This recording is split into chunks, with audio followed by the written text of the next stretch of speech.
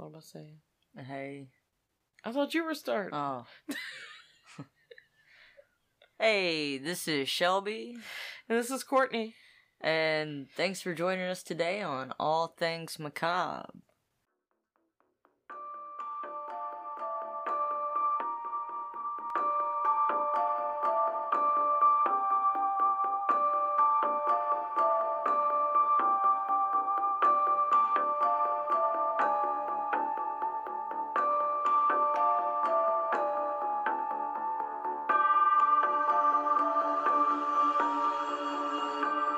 Here on All Things Macabre, we discuss all the things under the topic of odd, weird, true crime, supernatural, and fiction.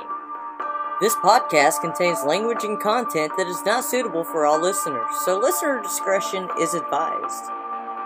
If you find a topic we are discussing interesting, we encourage you to do some research on your own. You never know what you may learn. We are just a couple of old friends telling each other stories that we find interesting, And hoping that you'll enjoy and laugh along with us. through some stories that are weird, true, or fictional that will just make you say, what the fuck? And now, for the fun part.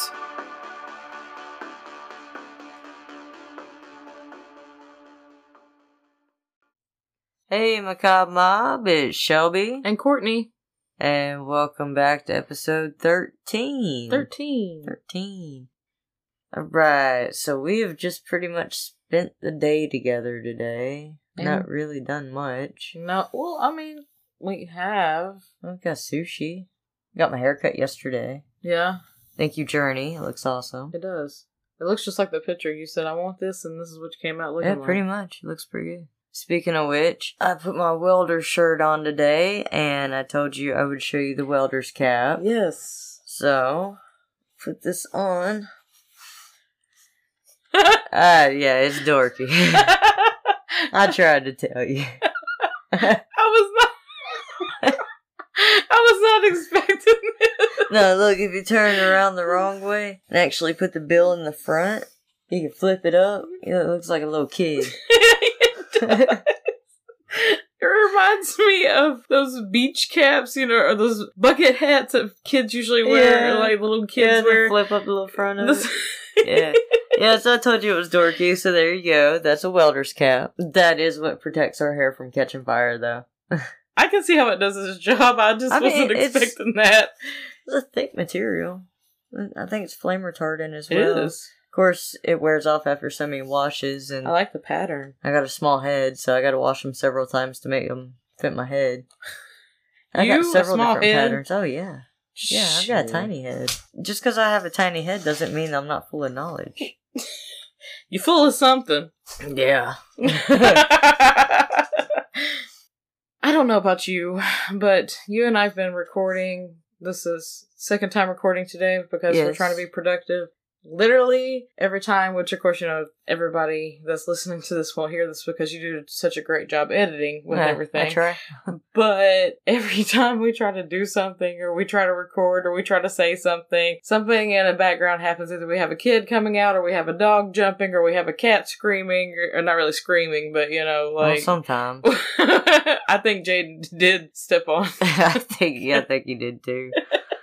So if you guys as listeners happen to hear anything, I'm sorry in advance. I removed 4 of my 6 cats' collars, and I believe 2 of them or one of them is outside. Mm-hmm. I might have removed 5 of the collars, I'm not sure. I still can't get over the fact that you have 6 cats. Well, they're amazing. They're amazing. They're all very different.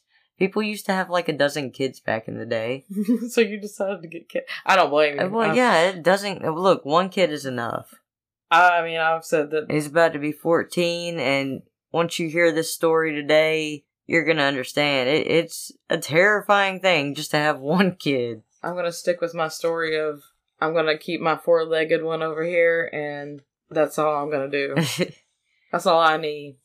So today we're gonna go back to 2011, but we're gonna stick to Summerfield, Florida, which is about an hour away from Orlando, so not too far from Sarah Boone and all that. Okay. Florida. Good old Florida. No wonder I love Florida, but some interesting stories come from Florida. Very interesting. Wasn't Casey Anthony? Yes, Casey Anthony was Florida? Actually very close to the same area. So we had Casey Anthony and then Sarah Boone and now this one. Mm-hmm. Which we haven't done Casey Anthony, but still. However, we are waiting on the Sarah Boone trial to come up to see how that goes. That should be January 30th, unless it gets postponed yet again. Yet again. Casey Anthony, we know how that turned out. Hot Mess Express. She came out with that new thing on Peacock. I love how you called it a thing. Yeah, it is a thing. A lot of people are saying that it changed their opinions on her. It just confirmed my opinion on her. I still think she's a liar, but that's my opinion. I haven't seen it yet, so I can't give an opinion. But I don't like her, never have. I can still find little things in there I think are just blatant lies. All I can remember, whenever I think of Casey Anthony, I think of Nancy, what is her name? Nancy, is it Nancy Drew? Is that her name? No? The detective? Nancy Grace. Nancy Grace. Oh my god. Thanks, Tina, for reminding Nancy Grace. That's what I think of as Nancy Grace popping up on my grandmother's TV. Oh. And all I see is her face popping up and she goes, "The news today on Top Mom." Oh, a little interesting tidbit I didn't realize until later on. Have you seen the show with Dr. G? Dr. Jan? I'm not going to try to even say her last name. She does a lot of autopsy shows. No. She is actually the one that did the autopsy on Kaylee. Really? Yeah, I'll have to show it to you sometime. Interesting. But anyways, as I said in my story, which would technically be last week whenever they're hearing this, that you and I are getting on little themes, and it seems like the theme that we're on this, I don't know, you should do the right thing. Is, yes, do the right thing and not screw people over. Yeah. And if you do, I'm not saying this will happen, but, at least try to heed the warning and learn from these people's mistakes. Yes, the last case we talked about, they were in their early 20s? 29 and 30. Okay, so 30. Mm-hmm. 29 and 30. So they were a little bit older, but these kids we're talking about today... They're kids. They're kids.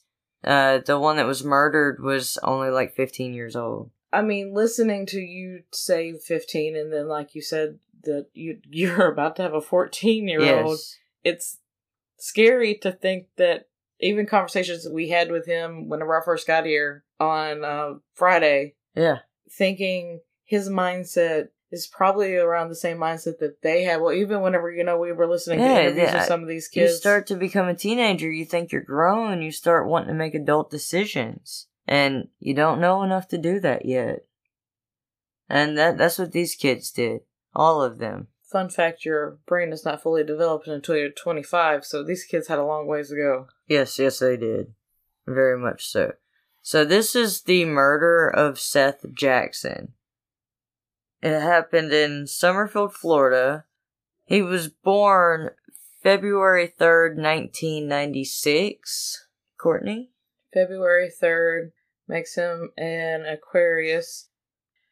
Aquarius are known to be, they have a sensitive side, but they're not really known for giving that sensitive side for a long time. They're very innovative, progressive, can be a little bit hair rebellious, hair being sarcastic. They're really proud of what they do. They take their representation or their image very seriously in terms of how they present themselves to other people. And they're also known to be quite the humanitarian, supposedly. Okay. Well, he was born to Sonia and Scott Jackson. He had 2 brothers, and he lived with them at their home. It was a decent home, I believe it was. It seemed like his parents took care of him and loved him and tried to do right with him. He was described as being kind-hearted. He dreamed of being a UFC fighter, is what I've heard. Okay. He was a skateboarder as well. He loved skateboarding with his friends. All I can think is that Avril Lavigne song, He was a skater boy. So see you later, boy. But, he enjoyed four-wheeling with his family. He was an animal lover. He was a kid coming into wanting to date and all that, so he had this girlfriend. And this was all caused, I believe, because of a bad breakup. So that's the census I've gotten listening to the research that you've done, which is something else is a complete different tangent that, I would love to get into, but I'm not today, is especially around this age, the crimes that happen over relationships or boy likes girl and girl breaks up with boy, gets with boy's best friend or something. Yeah. All the little small town, or even high school drama. I mean, no matter where you go, you got high school drama. Yeah. Like I had said, their brains are not completely fully developed. They're just doing impulses because they have almost zero impulse control at this time. Right. And this could very well be an end result, which, as we've seen plenty of times, happens. Absolutely. There needs to be more guidance through everyone. If these kids had a little more guidance all the time, no matter where they're at, it would help. I think. I don't know. You're more professional in that than I am. Guidance, yes. I mean, guidance, structure. Structure is a big one. Mental health, though, plays a huge factor in this, which that does get brought up sometime in it does, story. And that's kind of where the guidance was going with that as well. I mean, of course, I'm always going to advocate for therapy because that's basically, I'm always in the mental health I advocate for therapy all the time because, as I had said before, I am working on my master's to become a therapist, but, I mean, it is something that is very, very beneficial. You and I talked about that when we did the mental health hospital. Yes. I don't necessarily say that everybody needs it because, but there's things to learn from it. Even everybody could use it. Whenever you even think you have your life completely together, you can still just use somebody just to talk to that's unbiased. Yeah. But that is something else that seems to be a theme in the story too, is being biased and having mixed emotions and mixed opinions. Structure is something that really probably would have been beneficial to each and every one of these kids. I agree with that, absolutely. So we'll get started here with where it happened. It was at this trailer. It's really small, and it was actually described as dilapidated trailer. It was owned by Charlie Ely. She was born July 11th, 1992. That's a Cancer.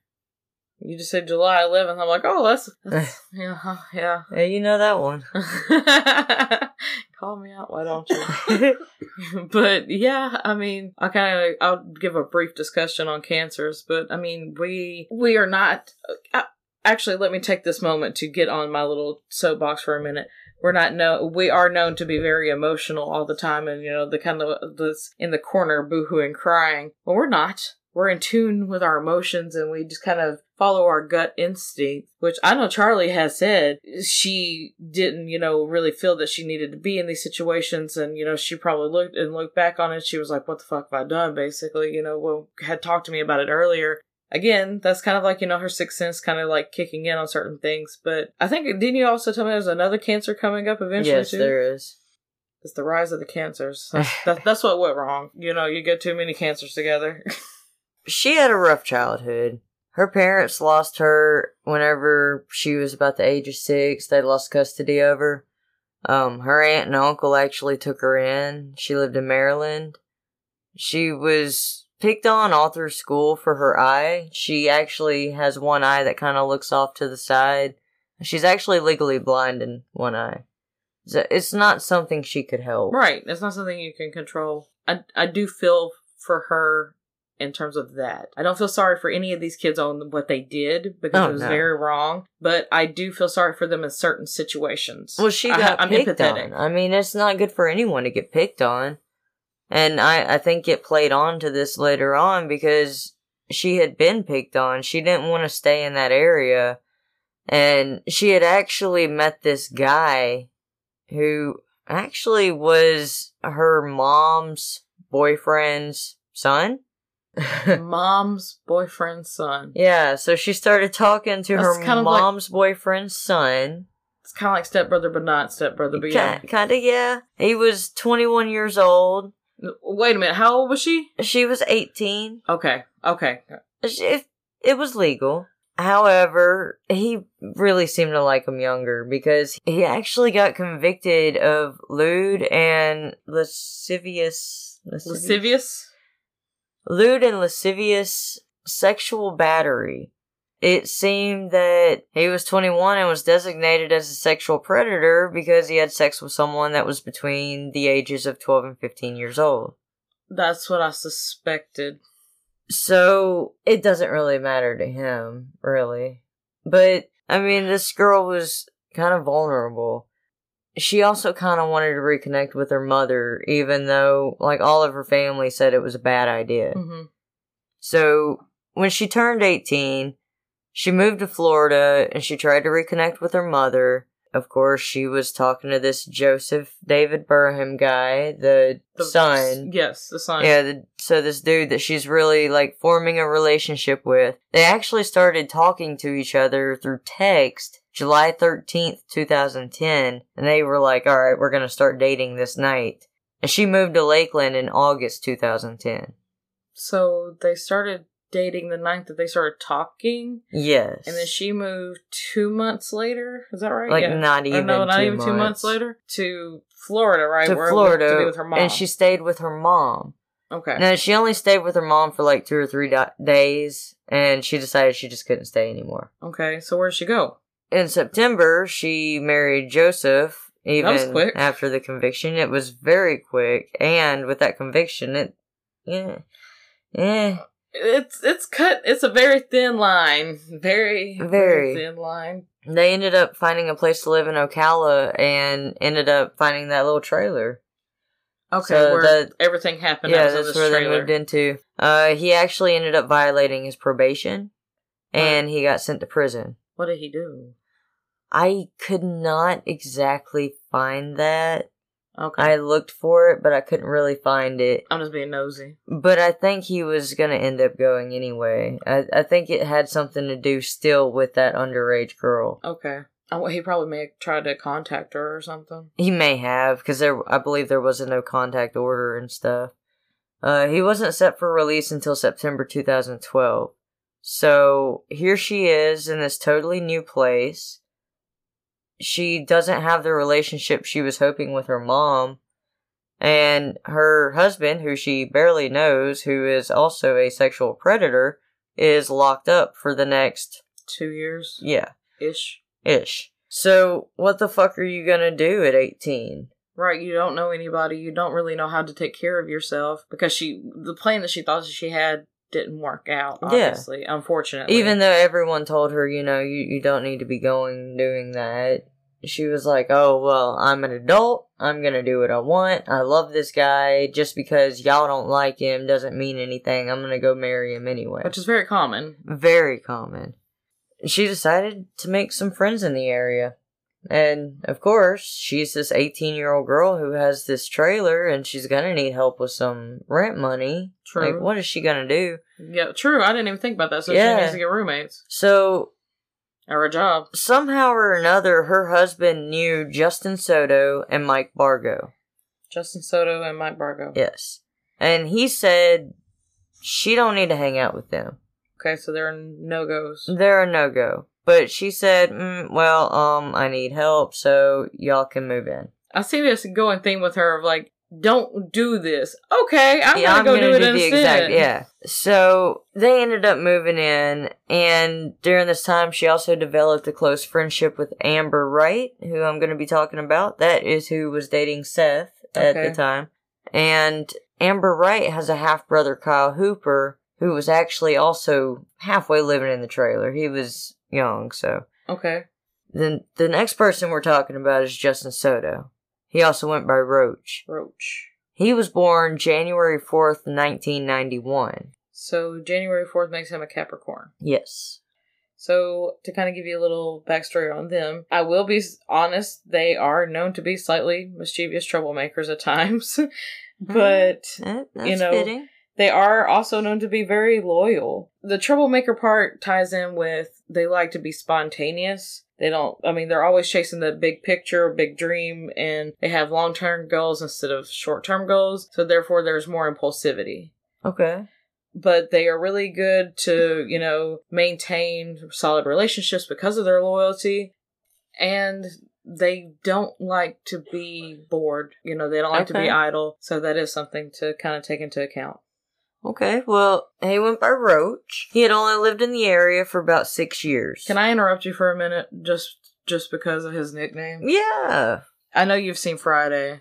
Yeah. Sorry, Next Friday is who I'm thinking of. Have you seen Next Friday? Yes, I've seen all of them. So, you know, the white guy that had the skateboard and hung out with Day Day at Pinky's record shop. That's what his nickname was Roach. Yeah. So that's what I keep thinking of, because all this time when we've been talking about, I'm like, Roach, where do I know that name? And I'm like, that's it, Next Friday. Well, this guy, he's called Caucasian, but I think he might be Hawaiian. He has a darker skin tone, so he's not quite that look. But he actually lived in Hawaii before he lived in Florida. Okay. Like I said, he'd only been in Florida for about 6 years. He seems to have a previous record. I couldn't really find a whole lot on it. But during his interrogation, I know that he was saying that he was just trying to work and go home and get his life straight and get everything right. He wasn't trying to get in any more trouble. He just had no knowledge of any of the events going on during this time. Again, like I said, spontaneity. They don't like to be bogged down. No. And very impulsive. I couldn't get a whole lot on him, unfortunately. The next one is Kyle Hooper. He was born 7/19/1994. That'd be July 19th, 94. He is also a Cancer. I was going to say, also a fellow Cancer. Very intuitive, as I said. You know, we kind of go off of our senses. We can be hot-headed at times. We can be involved in our emotions at times. But when we get them under control, we're good. We are faithful. You know, people don't think that we are, but we are. If we like you, we are. Well. But also, you know, we also could be known to be closed off and timid at times because we still got to fill you out. Okay. He is the half-brother of Amber Wright. I was going to say, isn't he Amber's brother? Yes. He was actually dating a girl that he really loved and really cared about. And one day he went to go see her at her house. And he actually caught her and Seath Jackson in bed, seeing it like through her window. Oh, the plot thickens. It broke his heart. Bless his heart. He used to be really good friends with Seath. They used to go hang out at his house. He ended up being the quote-unquote weak link in the situation. That's mean. Yes. But why he is the only one, I believe, that was remorseful about the situation. He was the one who ended up, during the interrogation, finally breaking down. He also, before any of this happened, he actually told his mom that he witnessed the death of Seath. Really? He didn't tell her the full details. But he confessed somewhat. But he said that he witnessed it, and she ended up calling the police on him. So that's what started all of this? That's what started it. Oh, okay. I missed that part. Yep. And the reason that he was staying at Charlie's house quite a bit, he didn't really get along with his biological father. Okay. So I believe he was living with him. So did Amber and him have the same mom or same dad? I believe they had the same mom. Same mom. Okay. But he didn't really get along with his biological father, so he ended up calling his stepfather, James, which we will talk about him in a few minutes. Okay. He ended up calling him to get him to take him over to Charlie's house to hang out and chill out and all that. So it was a really common thing for him to be there. It was just kind of like a somewhat type of getaway for him temporarily, I'm assuming. Kind of. But I do think he pretty much was living there for the most part. Okay. They all talked in the interrogation like he was living there and recently had moved in. Okay. So that leads to Amber Wright. She was born March 29th, 1996. So she was an Aries. She was an Aries. Aries are fire signs. They're with the fellow Leos and Sagittariuses, so they're very... Fire signs are known to kind of have a little bit of spontaneity, too. They don't like to be bogged down either. Kind of something similar, you know? That makes sense. But they're also very passionate, motivated people. And they're also known to be leaders, very confident leaders. They take everything that they do seriously, and once they set their mind to something, they're determined to do it. Wow. Okay. Well, she is the one that dated Seath Jackson. Oh.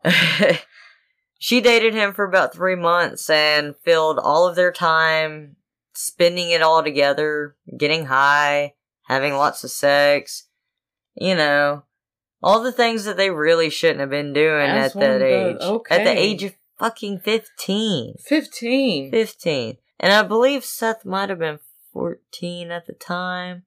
But they're kids. Yeah, they are kids. And they are kids. And they're getting high and having sex. Thank you for repeating that, because I was about to stop you and I'm going to say, make sure I heard this correctly. And she was basically spending all of her time with him. I don't know. Actually, I do know about you. Me and you, neither one could do that. Yeah. Any of it. No. God. Oh, God, no. No, I would be dead. Could you imagine going to one of your house, especially, smelling like weed? Could you imagine? My grandparents would have shit a brick. And then hit me in the head with it. I'm pretty sure. I wouldn't be here to be. No. Especially if my mom found out that I was having sex or getting high at, what'd you say, 15? Shit. What was I even doing at 15? Marching in band camp. Okay, so, see, we okay, I was like, what was I even doing then? But see, that tells you, I was a good kid for the most part. We both were, really. But the relationship seemed to be toxic. Okay. Now, there's very conflicting stories here. Amber Wright is saying that Seath has thrown her into walls, he is abusive to her, he calls her a whore all the time, and all kinds of other stuff, and that's what led to the breakup. I don't really know. His mom says that he would never be that kind of person, that he really cared about her, and I do believe he cared about her. But man, there's stuff I don't know about my kid. True. He hides stuff from me, and I may never know. You're very right, because, I mean, they had to figure out who they are themselves, so they are going to test the waters, because I know there's things that you wouldn't tell your mom or your grandparents that you did. No. And, I mean, you would take that shit to your grave because you're not going to tell them some of these things. Where, I mean, they very well are doing that because, I mean, in a way, it's kind of just, it's normal at that age, as much as that's going to sound terrible, for you to test the waters and do things. But, I mean, I'm not saying go to this extreme. No. But in the same sentence that I say that, what 15, 16-year-old wouldn't do it if they had the accessibility to do it? Yeah, that's where part of this is a problem, because Charlie is 18 years old with a trailer providing these underage kids a place to hang out. Which they kind of turned her house into like a party house. Basically, in a way to kind of they pretty much just used her. So that takes care of most of them. That takes care of her roommate, Roach.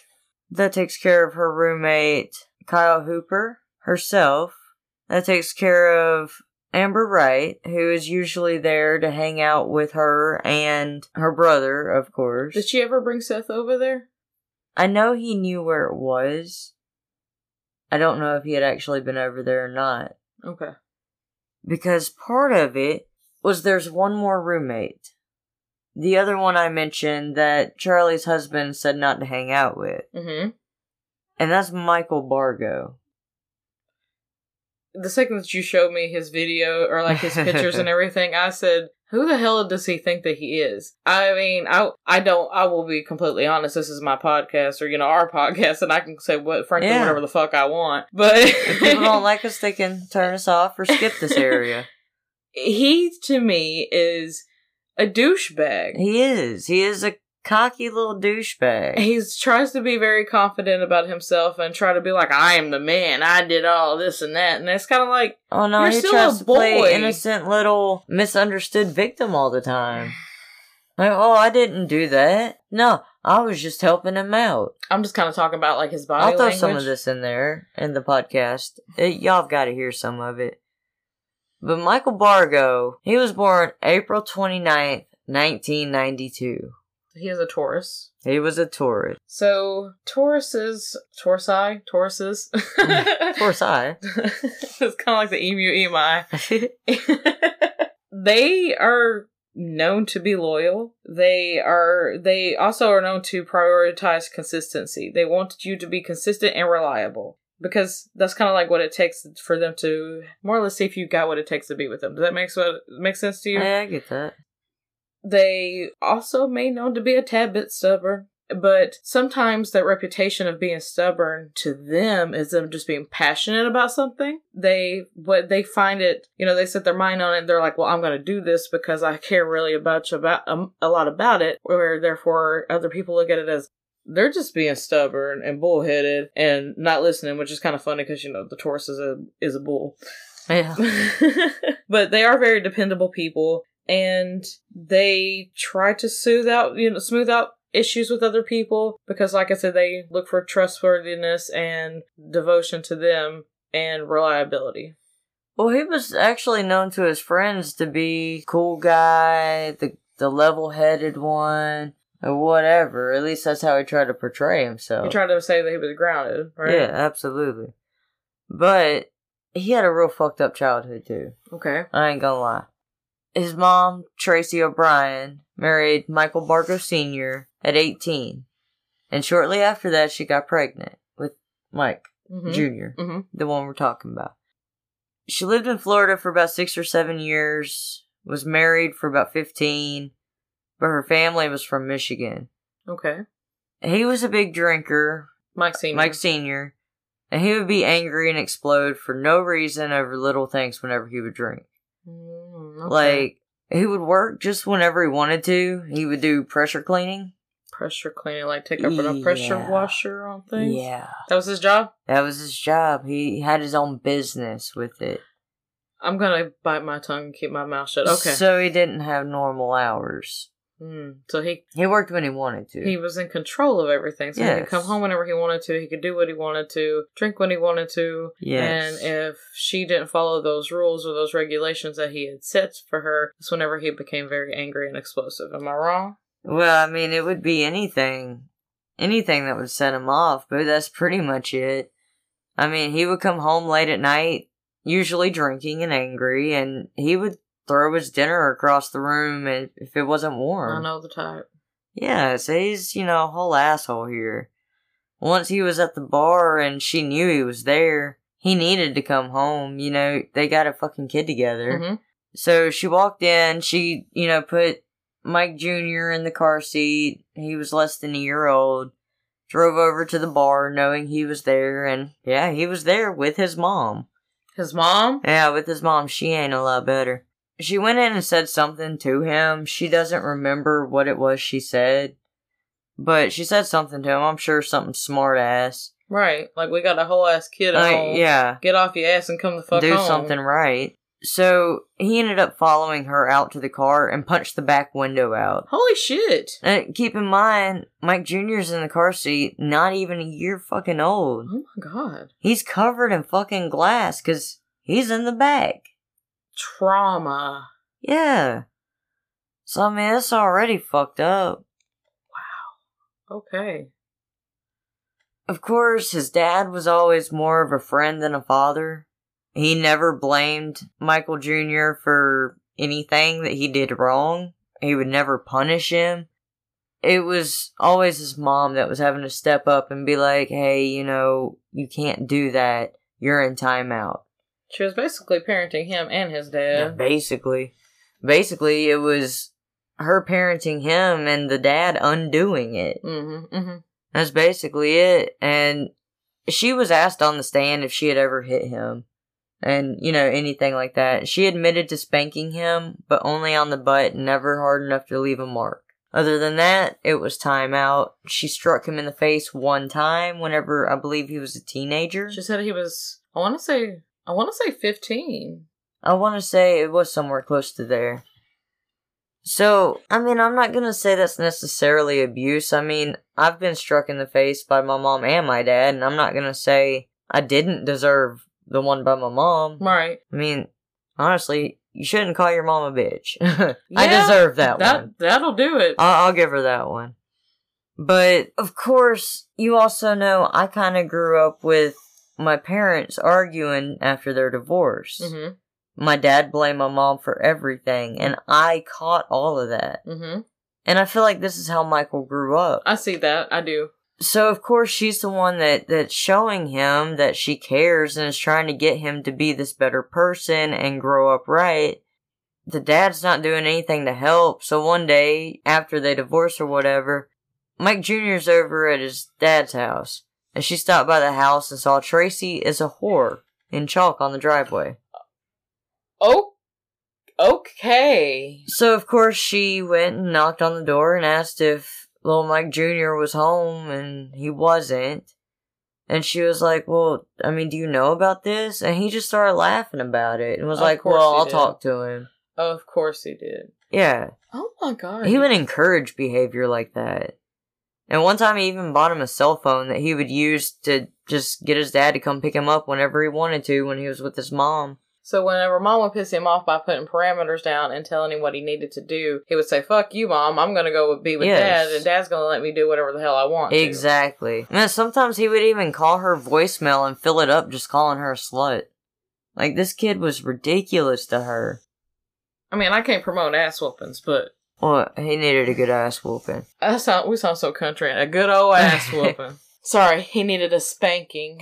He needed a good ass whooping.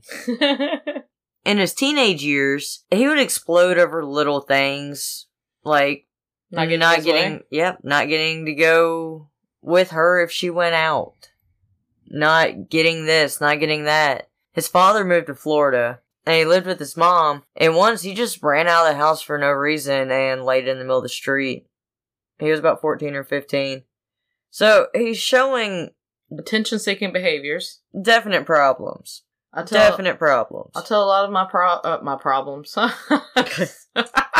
tell a lot of the parents that I worked with before, I got my new position that, because they would be like, well, why does little Johnny just do this whenever, I try to get onto him? Or I notice that when I'm doing this, the little Johnny does that. And I have to tell my parents a lot that I talk to is that negative attention is better than no attention at all. Yeah. And so therefore, I didn't get my way because Mom told me that I couldn't go to the store with her. So I'm going to say, well, fuck this. I'm going to go lay in the street and Mom's going to have to give me attention because she doesn't want me to get ran over. That's pretty much it. And I still get that attention that I would have gotten while I went to the store. But since she told me that I couldn't, I still got what I wanted by going and laying in the middle of the road. Yeah. Well, sorry. You're fine. He was actually diagnosed with ADD in about 4th or 5th grade. Okay. So that kind of helps you understand it a little bit more. In terms of impulsivity, yes. Yeah. She really wanted to try to help him. And she wanted to get the right medication for him. She knew that it would take more than just talking. It would take some medication to help. Yes. But his dad would encourage him not to take it. Which is very dangerous. It's very dangerous. So, I mean, Mike Jr. would hear his parents fighting over the medicine and stuff, and of course he would side with Dad, which is what I used to do, even though it was completely the wrong choice. Which at the time you're a kid and you're just kind of You don't realize what you're doing. You're just more or less trying to go for the one that's going to let you have your way because, again, you are a kid. Yeah, of course, you want your way. Right. But your way is not necessarily the right way. And it's not what you necessarily need, either. Yeah, no, this father of his actually contacted child services several times to try to get Mike Jr. taken away from her. So what did he do? Just call and make up shit? Yeah, like... They had gone and investigated so much that they finally got to the point, they said, if you call again, we're going to charge you with filing false complaints. I've seen that happen, actually. Have you? I've actually had other parents call on the other parent to be like, well, so-and-so is, It just makes you look bad. Eventually, when it finally is proven that, but for a moment, makes you look bad. For a moment, though, that other person is getting off on it because they're still getting to witness that other parent go through. They're putting them through hell, yes. Because I mean, look, I don't care if you're hiding something or not. You don't want anybody coming through your house and nitpicking what you do with your kids. No, I mean, I know. Hell, I've got someone who works with stuff like that. Mm-hmm. She's been to my house. I know I have nothing to worry about. No. But I still don't want someone that I don't know coming and going through my stuff. And that's what I used to tell my clients because I used to go to their homes, to do. I still do. You don't want to do that. I'm upfront and honest with them and tell them I get it because at the time I had to go to their homes like 3 days a week. That's a lot. 3 days. I was there for 3 hours at your house technically. That's a lot. And by that point, for 3 days a week, for up to 6 to 7, almost 6 to 7 months, almost a year, I'm in your home that many times. I'm basically becoming your family member. Yeah. I'm just the random aunt that comes over and tells you how to live your life, but which nobody likes anyway. But it's a lot, because God forbid you're sick that day, then you're like, well, fuck, Courtney's got to come over today to go do this, and yeah. It does get tiring. I get it. So, I mean, yeah, he was putting her through hell. He absolutely was. And he was enjoying it, I'm sure. But, of course, karma came around. He got diagnosed with lupus. I'm not laughing at the fact that he got lupus. Let me make that clear. I'm laughing at the fact that you said that karma comes around and he got lupus. I believe in karma. Petty as fuck, for one. Well, but I'm for petty, two, so I mean, it fits me. Exactly. My supervisor tells me all the time I'm petty as fuck. So see, but I mean, I get what you're saying, but again, I'm making that clear. I'm not laughing about lupus, because lupus is something very serious. But continue. Yeah. Well, because of the lupus, he had to quit drinking. Was it induced by the drinking? I don't know if it was induced by it, but he did have to quit drinking. Surprised he didn't get cirrhosis of the liver, but I'm not a medical professional. Well, he ended up starting to take Vicodin for his lupus. Oh, so we were to replace one vice with another. Of course, he was overdoing it to the point of becoming intoxicated, so he just replaced the alcohol with him. He just got a new vice. Not what we're supposed to do. No. He actually ended up not paying child support because of the lupus. And he also lived with his own mom. So you remember Mom at the bar? Mm-hmm. Yeah, he ended up moving in with her after all that shit went down. The divorce. So he moved back in with Mom, said he wasn't paying child support, has lupus. Yeah. And so completely, more or less lost a lot of stuff. And and she wasn't going to be getting the child support because now he's on disability. Okay. He can't have a job or whatever. So it just goes on and on. So they made his mom get on the stand to kind of testify, and that's where I got a lot of this information about his childhood. And one of the things that I found really heartbreaking, because I don't remember what it was I listened to, but I listened to a podcast on this, and it really made it seem like Mike Bargo's mom abandoned him. Okay. And after really listening to her testimony, it hurt me to know that anyone would think that. Because I feel like she was a very loving mom who did her very best and really tried with all odds against her. I was gonna say, I listened to her, testimony, and I didn't get that impression that that she left him or abandoned him. So I want to be sure to include this. One time, he was supposed to be with his mom for the weekend, and of course, he wanted to stay with his dad. So he could get his way. Of course. So he ran and he climbed up a tree and he stayed there for a couple hours, refusing to get down. Do you know how stressful that is on a parent? Do you know how much that hurts?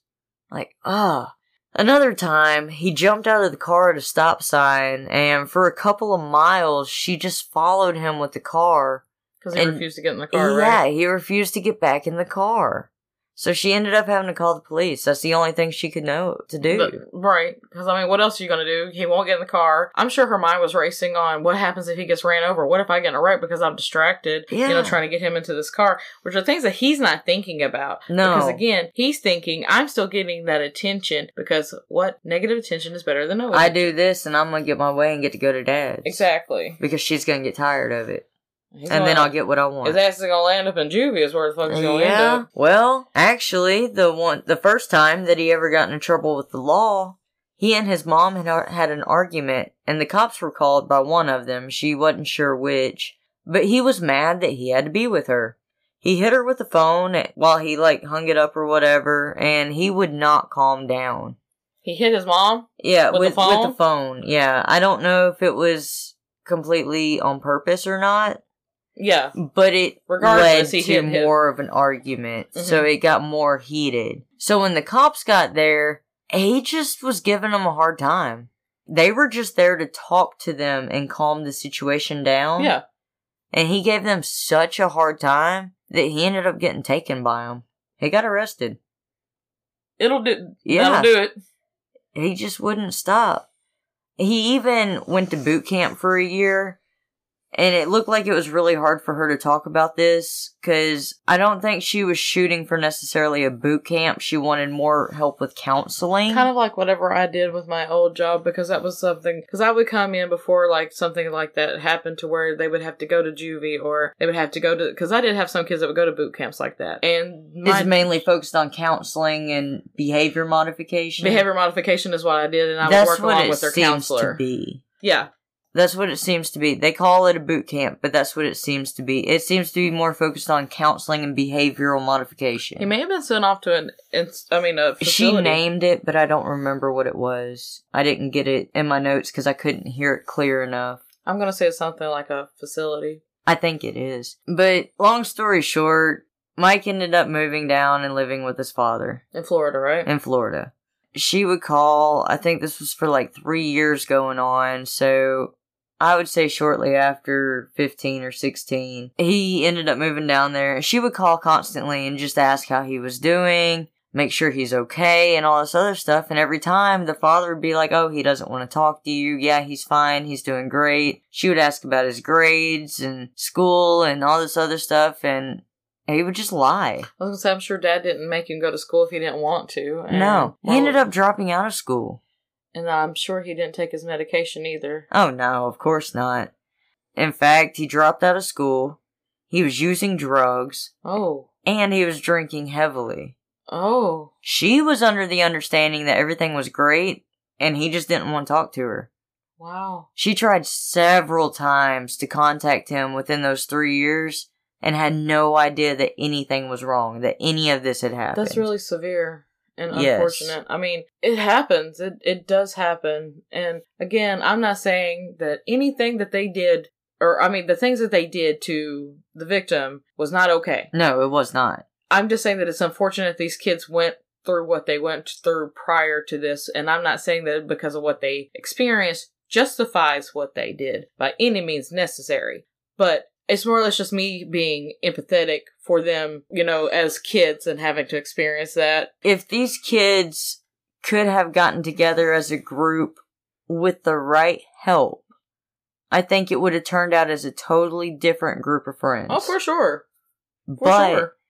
Instead, I feel like all of their issues fueled each other's fires. I definitely agree. It just became very toxic. They're a bunch of misfit kids that have an ounce of freedom with no boundaries. A lot of them have a lot of freedom. It's for them to be able to do whatever they wanted to, as a kid would love to be able to do at that age. And so they're going to do whatever they want to do. Well, it seems to be at this house that they were staying at Charlie's, they were smoking a lot of weed.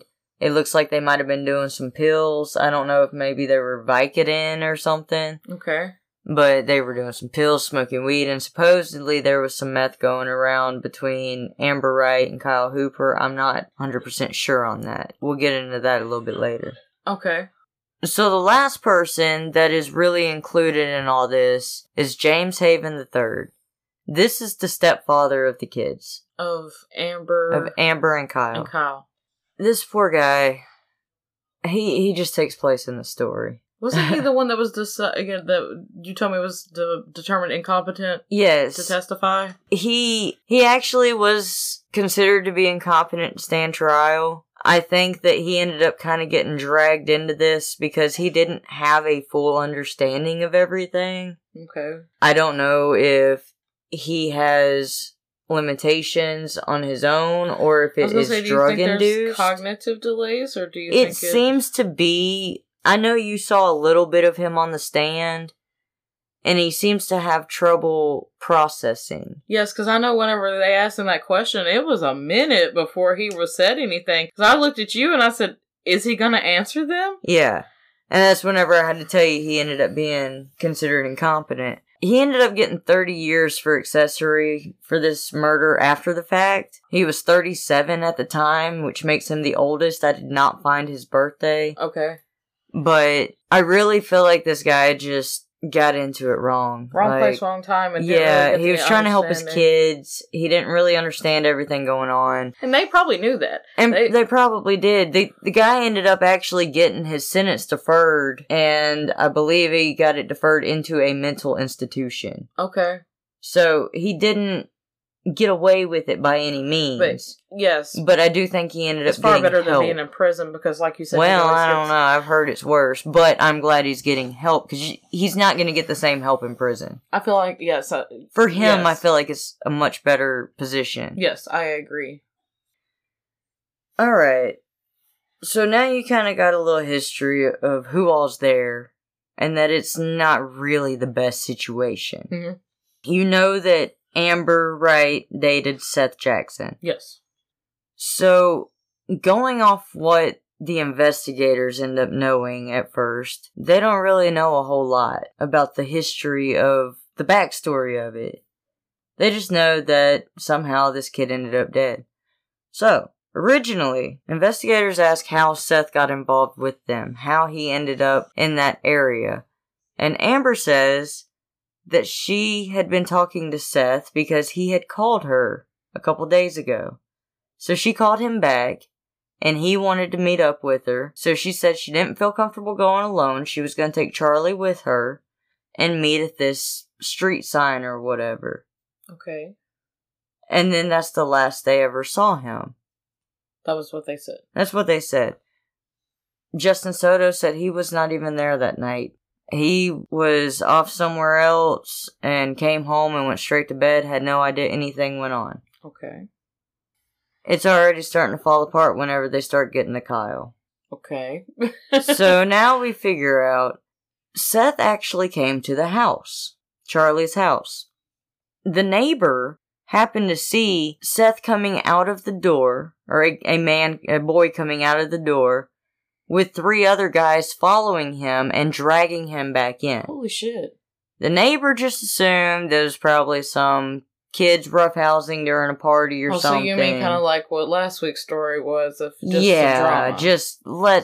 It's not my business. I'm not going to stick my nose in. Moral of that story, too, is if you see something, say something. If you remotely think somebody is in trouble, you could be saving that person's life. Even if you are disturbing the drama or being nosy, you may temporarily piss those people off, but you could be saving that person. Or you could save someone's life. So, continue. Sorry. I would rather piss off people than end up letting people die. I completely agree. So once this story starts to hit, they start trying to come up with this and that. So Seath is there, and Kyle comes out with like this wooden axe handle or something. Not the axe, just like the wooden stick, yeah. Those are thick.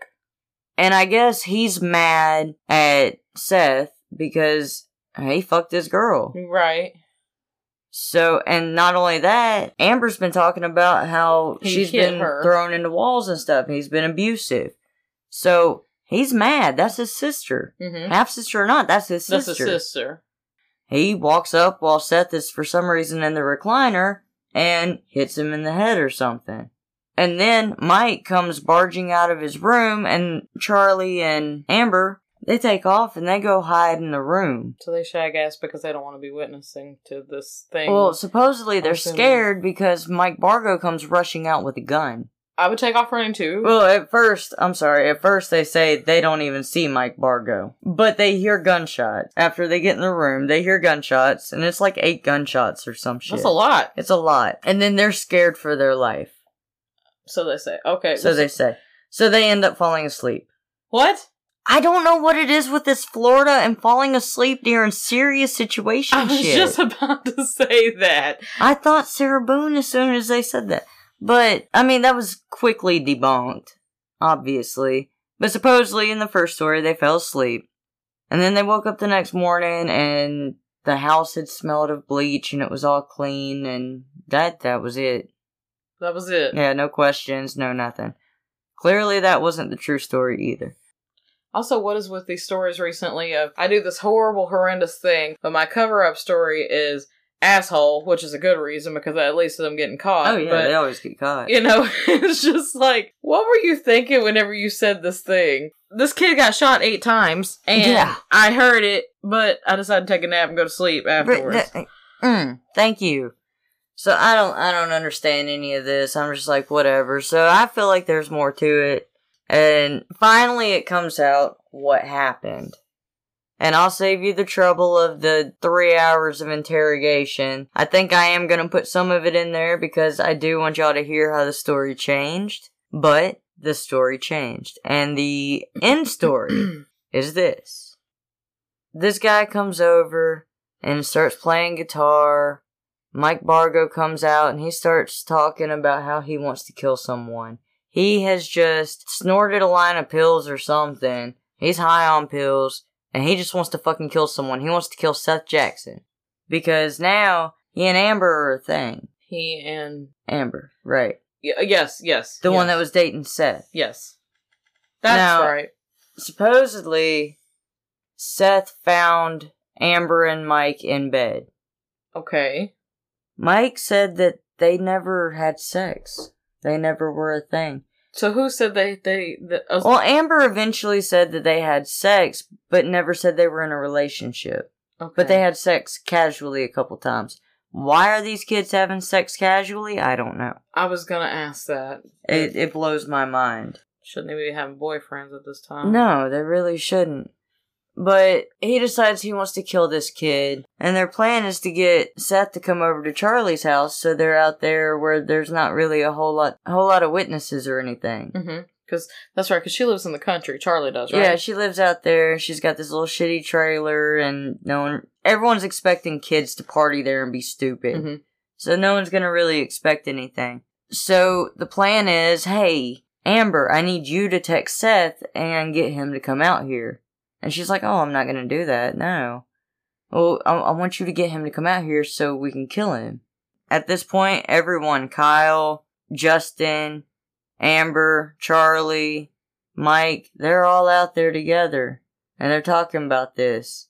And they're all kind of agreeing to it. That's what I want to know. When in your mind, if somebody looks at you and says, how about you invite old Joe over here because I want to kill him? And when does everybody just congregate and be like, yeah, that sounds like a great idea for us to go kill Joe? It's these kids drinking and getting high.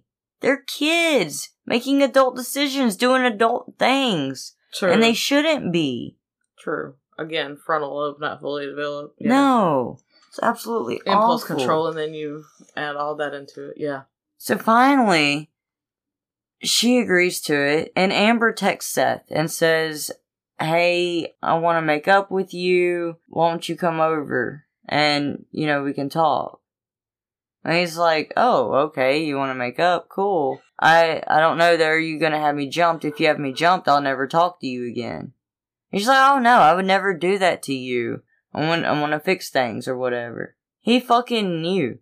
And his friends that he was with at the time he was texting about it even said that he had an odd feeling about it, and they said, don't do it, don't go. Right, your gut is telling you not to go. And he said that he was just gonna go home, but clearly he went instead. He cared about this girl. He wanted to make it work. And she used that to her advantage. Yes. To lure him out there. Manipulative. So it too was premeditated, just kind of like the story I told last week. Yes. So he comes up there, and they get him in the house. They throw him into the recliner and start beating him. Kyle hits him with that piece of wood. Justin hits him with another piece of wood or something. And then Mike Barrow comes and starts beating the shit out of him and shoots him a couple times. He's still alive in the recliner. They shot him. He starts talking shit to him. And just continues to talk shit to him. Until he got bored. And then killed him. Until he got bored. And then shot him a few more times and killed him. Alright, so then he takes him and Justin and Kyle, take him to the bathroom, to the bathtub. And they try to fold him up and hog tie him basically. Okay. So they end up breaking his kneecaps. Oh, supposedly it's God. Mike Bargo breaks his kneecaps, and they put him in this blue sleeping bag. So they get him in this blue sleeping bag, and I believe it's all of them took him out to this fire that they were starting, and they put like a rubber tire or something on it to get the fire hotter. But they took him out to this fire and they lit it, and they were planning on burning him to ashes. Which takes a very long time. It takes a very long time, but this is at night, and it is going overnight, and they do have a rubber tire on it. So again, they put some thought into it. They did put some thought into it, and Justin Soto, I believe, stayed out by the fire all night, or it was Mike Bargo one. But maybe Mike Bargo stayed out by the fire all night. One of them stayed out by the fire. To make sure that it was still going and it was at the right temperature to make him... The next morning, whenever it was pretty much ash, Mike Bargo gets a pair of pliers, and he goes and pulls all the teeth out of the skull. What? Yes, because, well, you can identify by teeth. Yes. So he pulls all the teeth out. And then they take 5-gallon paint buckets and put his bones and ashes into 5-gallon paint buckets. The process that it took and to think to do all of this, and just to do it over spiteful bullshit that really is just childish shit of he slept with my girlfriend and he hurt my feelings, so I'm gonna go kill him. Well, there's a lot of it. Just wait, it gets better. So this is where James Haven comes in, the stepfather. Mm-hmm. So they call him and they ask him if they will give, I believe it was Mike, Kyle, and maybe Justin. I'm not for sure though. At least Mike and Kyle goes to this quarry with the paint buckets and cinder blocks. And I believe a rope that they tied. It had a dog leash. A dog leash, that's right. They go to this quarry and they take the buckets and they throw them over into the quarry. And of course, they're plastic buckets, so they float. They don't think that through, but they have cinder blocks in them, But yeah, they still float. So whenever they did find out about it, they were very easy to find.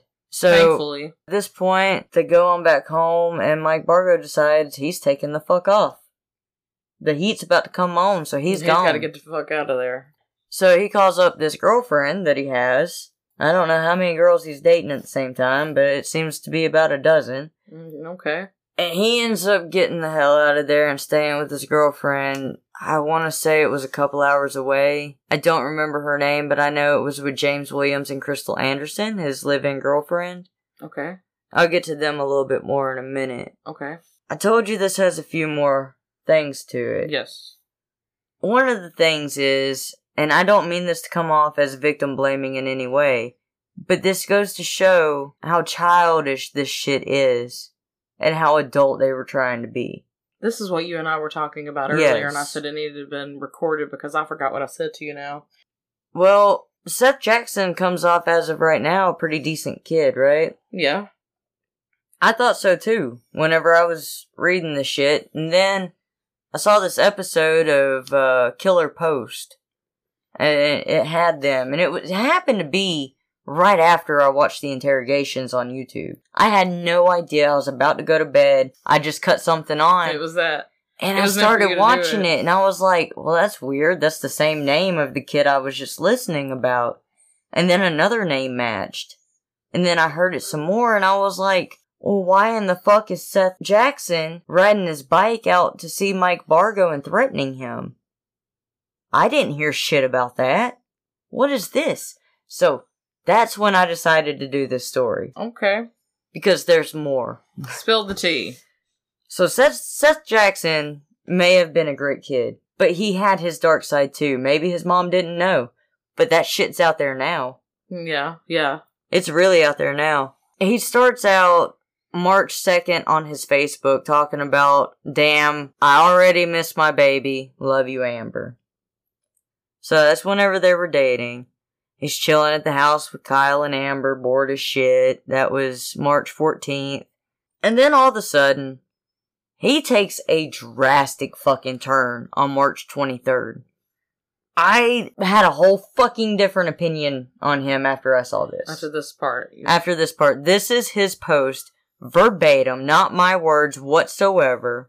Well, I do abbreviate one word. You edited it. Yeah, with my own, because I don't feel comfortable saying it. I don't think anyone should say it. And we don't want to be offensive. No. Seth Jackson says, hell no it ain't. Fuck him. Hard R. We going to shoot them all one day, and we just going to hang them all like the good old days. Yeah, I said it on Facebook. Fuck, hard R, go back to what you were doing, picking cotton. What the fuck are you thinking? He's not. Like, what the fuck? So, my whole opinion changed to this kid immediately with that. I get it. Yeah, because I had to take a deep breath for a minute, because... And then on March 30th, this is supposedly after he caught Amber and Mike in bed, he posts, "Have her, Mike Fago, bitch boy." Okay, now you're instigating shit. Yes. Again, I'm not victim blaming. They should not have killed him. It's just simple facts of what had happened. But he also shouldn't have acted on. Then he starts posting attacking Amber. Okay. He starts saying, "Hello everybody, my name is Amber Wright. I smoke meth every day. I love the stuff, it makes me jizz in my pants, aka I'm a slut." Okay. Very childish, but again... Very childish. We're what, 15? 14, I believe. About to be 15 at this time. Okay, so we think we're grown. Somewhere in there, 14, 15. People call him out on that, and he's like, "I don't care." People are like, "That's fucked up." It is fucked up. Hell yeah, but whatever, she's a slut though. Like, this kid is just... What is he thinking? He's not. So then, I guess one of Seth's friends chimes in, and he's like, "Hey, look y'all, my dog don't give a fuck about that bitch, and that faggot dude Mike she with need to quit being a little scared little bitch and fight." So now I'm starting to see that they're trying to fight Mike Bargo. So I'm not necessarily saying initiated it, but... Yeah, they're instigating it a lot though. And then Seth chimes in, "Oh, that's my dog, bro. Shit, it's going down Friday if he wants it or not." That's a threat. That is a threat. It just keeps going on and on. It's very vulgar. Talking about how they call him 19, but he's 18. Mm-hmm. But talking about how this 19-year-old kid is softer than a motherfucker and gonna get whooped by my bro who's only 15. 15. Like, he even messes up the age, so he goes on and on, Seth says, "This bitch is dumb as fuck, he can't fight." Talking about how he thinks someone's son can whoop his pussy ass and all this. It's getting very vulgar. So, then Amber Wright decides to step in, finally, publicly on Facebook. And she says, "See, just like I said, Seth, stop being childish. And how the fuck did I cheat on you the whole time when I was pretty much living with you when we were together? I was with you 24/7. So stop talking shit. That's all you know how to do is get drama started. And how am I a hoe? What, because I dumped you because I got fed up with you throwing me into walls? I was tired of you calling me a cunt and whore every day. I got tired of you treating me like I was nothing. If you're so fucking perfect, why don't you get over the jealousy and have yourself a new girl you can fucking hurt? Because I'm sure enough done. Oh, and about the cheating thing, you're the one that fucking cheated on me with the girl the whole time and didn't say anything till 3 fucking months later. You know I fucking care deeply about you. I stuck with you through a lot of shit, but now you want to sit here and talk trash to people that don't know me? And the funny thing is, you know I'm not a fucking hoe, but you continuously have something new to say about me. But it's all good. Run your mouth all you want, because I know I'm 10 times better than you. It takes a real man to accept the fact that he got broke up with. But it's obvious here that you're not being a man about the situation. You're being a little kid about it. And I'm not talking shit. I'm speaking the truth, and you know it just as much as I do. How do you feel about that? She handled it very maturely. I thought so too. I necessarily can't say that I disagree with her or I don't believe her because, of course, we wasn't there to see if he pushed her on a wall or not. But the way that she's handling it, it's in a very mature manner to be that age. She's not trying to stoop to his level. She's just kind of like, just own your shit and just move on and stop trying to stop drama. This is why I left you, necessarily. But, again, the way I look at it, everybody's wrong in this, including the victim, because he enticed them, Yes, he... absolutely. Continued to egg it on. But, again, I'm not victim blaming, but I'm also just saying that all around everybody was just fucking wrong. Well, there's another little reply back to this from Seth. And then Amber replies again. So Seth's reply to that is, Amber, if you would go back and read some of the shit I wrote, I said I was done with you and you should be done with me. Please say something. Because when I read that, I said, this little fucking kid. That's why I just gave you that look, because it's, again, egging it on, continuing to talk about it, and, you know, it gets better. It gets better. Oh boy, okay. Then he says, just like when I rode by your brother and Mike's, I didn't say nothing, but you did, so grow the fuck up and leave me the fuck alone. It's to the point where I don't like hearing your fucking name, girl. So be with him, smoke your weed, and leave me out of this. So we're going from meth to weed now. Yeah. We're both done talking shit. We both just need to let all this shit go, and we split. Yeah, it hurt, but I'm over this dumb shit with me and you, and I just ain't gonna let Mike have his cake and eat it too. I don't work that way, Amber, and you know that. That's his reply. I'm sorry, I'm stumbling reading it. I was gonna say, it's spelled all fucked up for me to read. And I was gonna tell you, I respect you for trying to remotely try to read it. Oh, it hurts. It really hurts to try to read this. Because I know whenever I saw him spell jumped, it's spelled it J-U-M-T instead of J-U-M-P-E-D. Yes. So, then her reply is, how are you done with it when you continuously write shit about me, talk shit about me, hate on me, fucking say shit to me? Huh? Tell me. Because I really want to fucking know. Exactly. You're not done with it if you keep bringing my name into shit, so learn the definition on done. She probably shouldn't have said anything. She probably should have let it go. But, again, she's not necessarily completely in the wrong. She's making a valid point. Just a couple days later, Seath decided to throw another post on there. Shit, girl. You think I'm gonna trip over you, and you got that shit bent all up because no bitches were tripping over unless you really loved her. But you will always find someone better. So again, he's just kinda jabbing at the bear here. Now, that was April 11th. 6 days later is when he got killed. Again, he should not have continued to, aggravate the situation and comment and everything. But then again, also, Amber should not have texted him and lured him over there, knowing that Mike clearly said, hey, I want to kill him. She knew good and damn well what he was planning to do. Yes. So, I feel like both sides of this story really need to come out. Yeah. I feel like it was egged on more than it was thought. Because in the interrogation, you don't hear any of this. Mm-hmm. This was all stuff that I had to find out in other ways. Yes. So when they're in the interrogation, they finally come clean about things. Justin Soto Roach, he acts like he's not there. He knows nothing. Finally, he gets told that, well, everyone's trying to blame it on you. He's like, oh, fuck, really? I bet. Here's what happened. Yeah. So he changed it real quick. And he admitted his parts in it and everything. Kyle broke down and admitted it pretty fucking quickly. He was the only one, I feel like, of all these people that were truly remorseful.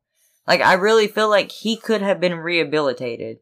And the kid was 16 at the time. Mm-hmm. Granted, I understand Seath will never get to have another birthday. Yes. He will never get to have another Christmas and shit. And I understand that Kyle does. But I also feel like he could have been reformed instead of spending life in prison. I get what you're saying. Because he did show remorse. And it was because of him they got caught. Really. They also called him the weakest link in within the detectives. And I found that a little fucked up. I was gonna say that's... he's the one telling the truth, but the detective also did thank him for being honest. I was gonna say, yes. Even though he's the weakest link. So whenever they all get put back in a room together so they can kind of chat together, they start talking like they forget the fucking camera's on. Mm-hmm. I don't think they realized there was a camera on, and even when the detective comes back in, she's like, are you stupid? We had a camera on. And they act like they knew, but I don't think they did. Yeah, because she kept saying, we're not lying, and the detective said, we heard you because we were recording this, and you did in fact lie. So they're all in there together, And the girls are both just like, oh my god, we didn't even do anything to him. We didn't even touch the body. Why are we in trouble for this? And that's what pissed me off about Amber, because I'm like, because she was the one who continued to say, I didn't do this. I didn't do anything. Charlie, the owner of the house. I thought it was Amber who kept saying that. Okay, I'm sorry. The owner of the house, Charlie, was the one that kept on with, I didn't touch the body. I shouldn't be here. All that shit. Oh, okay. I thought that was Amber. No, it was Charlie Ely. Okay. Because I was going to say Amber, but still, she was still trying to say she didn't do shit. Girl, you're the whole reason why he's there. Yes. She did try to say she didn't do anything because she didn't physically harm him. This never would have happened if you hadn't sent him that text and say, come through. It's all together. They're sitting there kind of chatting about it, and they're like trying to not take responsibility for it themselves, but they're also trying to put the blame solely on Mike Bargo. Mm-hmm. And this would have never happened if it wasn't for Mike. Mike's the one that pulled the trigger. Da-da-da-da-da-da-da. So the detective comes in, and they pretty much ask what's going to happen to him. Mm-hmm. And the detective's like, well, y'all are all going to be charged with capital murder. So they're like, oh God. Charlie starts getting worried and points down at her wrist because her husband's name is tattooed on it. And she's like, oh, he's not going to wait for me. Mm-hmm. Are you not already waiting for him, bitch? If he don't wait for you, he is not worth it. Facts. Plus, this dude, look, it's not on here because this happened in 2013. And this murder and her arrest happened in 2011. Mm-hmm. But her husband, in 2013, had the same charge. He reoffended, sex with an underage. So, look, honey, this is not your guy. No, it's not. It's definitely Don't not. be worried about him waiting on you. You need to just stay with your family in Maryland. You should have never left. Shoulda, coulda, woulda. Now, Amber says, everyone's gonna hate us. There's a 15-year-old kid murdered because of us. And she still tries to blame it all on Mike. Still trying to not take any responsibility for her own actions. I think that's the part that got me. She did say, well, this happened because of us, and then turns right back around and says, but it's all because of Mike's fault. Mike orchestrated this and all this. Mike said, yes, I want to kill this kid, and he suggested that she should have contacted Seath. But no way in part in that we know of did she do that under duress. No. She willingly did this. Absolutely. So you cannot sit there and say, I didn't do shit when she you did try to say at one point that she felt like she had to because she felt like she was in danger. But it was very easy for the detectives just to be like, no. You could have gotten out of this at any point. You could have done anything. So that didn't work out. And then after they learned that they're gonna go to jail and all that, Charlie is 18, and she's freaking out because she's going to actual jail. Mm-hmm. And she mentioned she's going to actual jail. Like, you guys are just going to juvie. I'm going to actual jail. Mm-hmm. Bitch, why? Why are you acting like that? Just shut up. I mean, all of you guys are going to eventually end up in jail anyway, so it doesn't fucking matter. Well, the thing that gets me is Amber says, oh my god, I'm going to be in there for like 5 years. I'll be 20 before I get out. Do you realize you're gonna be a lot older than fucking 20? Right. 20 is a drop in the fucking bucket. And even the detective says that. Like, what the fuck? I'm gonna be 20 before I get out. You're never getting out! No, and Charlie's still worried about her fucking husband leaving her. The whole time she's worried about her husband leaving her. Oh my god, dude. What the fuck?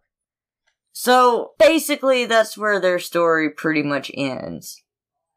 Mike Bargo's still gone, right? Right. Okay, but we got the rest of them arrested, right? Yes. Okay, so let's get to Mike Bargo. He's a couple hours away with his other girlfriend, I guess. Yeah, because he got the hell out of Dodge. Yes. The girl's father was James Williams. He was a truck driver. He actually told his boss one night that he had to take the night off to do something important. He had a very strict job, and he had to actually go in to tell his boss that he couldn't come in. Okay, I get it. So, he was actually on his way back home from doing that. He had a whole plan to take Mike to turn himself in. Because Mike had told him that he needed to come down and stay with him for a while, because they had gotten into a fight at the house. And there was this kid that raped his little sister, and he shot him. That's about all that was said. Of course, James is like, look, man, I can't get into any trouble for you. Right. Like, if that's what happened, you need to go turn yourself in. So he talks him into turning himself in, and he was on his way to take him to turn himself in. But when he pulled up, there were flashing lights all around. The cops are already there. His live-in girlfriend, Crystal Anderson, had heard the same story. She heard the exact same story. Only after he killed him, he mentioned that they put Seath's ashes in the 5-gallon buckets and tossed them over into the quarry. And she was so terrified because it was just her and him at the house. She was so terrified, she tried to call her cousin up across the road, who wasn't even home. And the cops just happened to show up. Yeah, they were looking for him and they just happened to show up, but thank God for her. She was scared to death something would happen to her. Or I would be too. Her boyfriend, which I guess they were pretty serious at this point. And she was just like, okay, well, they fully cooperated with the cops. Now, Mike Bargo gets in there, and you can tell he just has a I don't give a shit attitude. Come to find out, he had a black eye and his face was all fucked up. He tried to say that Kyle did all this, and he was worried that Kyle was gonna try to kill him, and that's why he ran, because after he beat the shit out of Seath, he tried to beat the shit out of Mike Bargo, and that's why his face was all fucked up. But the reality was, Mike Bargo told one of his cellmates that he threw a paint can into the fire the night he was burning Seth's body and it blew up in his face. Really? Yes. So this kid's making all kinds of shit up, and he's talking on the stand like his shit don't stink, saying that Kyle was a meth addict and he had a real problem with meth. I mean, he's sitting there, even when it gets to him and Amber Wright, he's got her initials tattooed on his upper thigh. She's got his initials tattooed on her pelvic bone, I believe. Okay. Whatever attorney it is sitting there asking him questions, and he's cocky as fuck sitting up there like, oh, yeah, well, we got each other's names tattooed, but we weren't in a relationship. No, we were just friends. No, we never had sex. Bullshit. She admitted y'all had sex, man. She did. And you're on the stand fucking acting like y'all never did anything with her initials tattooed on you and vice versa. And then she even says, like, well, you know, it's in an intimate area. It's in a private area. And he's like, oh, well, I don't know if you'd really call that private. Like, he's just cocky as fuck about it. I'm gonna put some of the clips in here.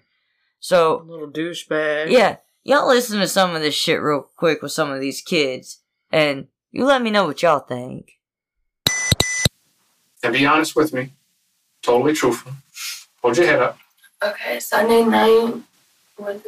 Sunday night, Amber and I walked up because her boyfriend, her ex-boyfriend, was Seath, and they wanted to work things out. So we met him up.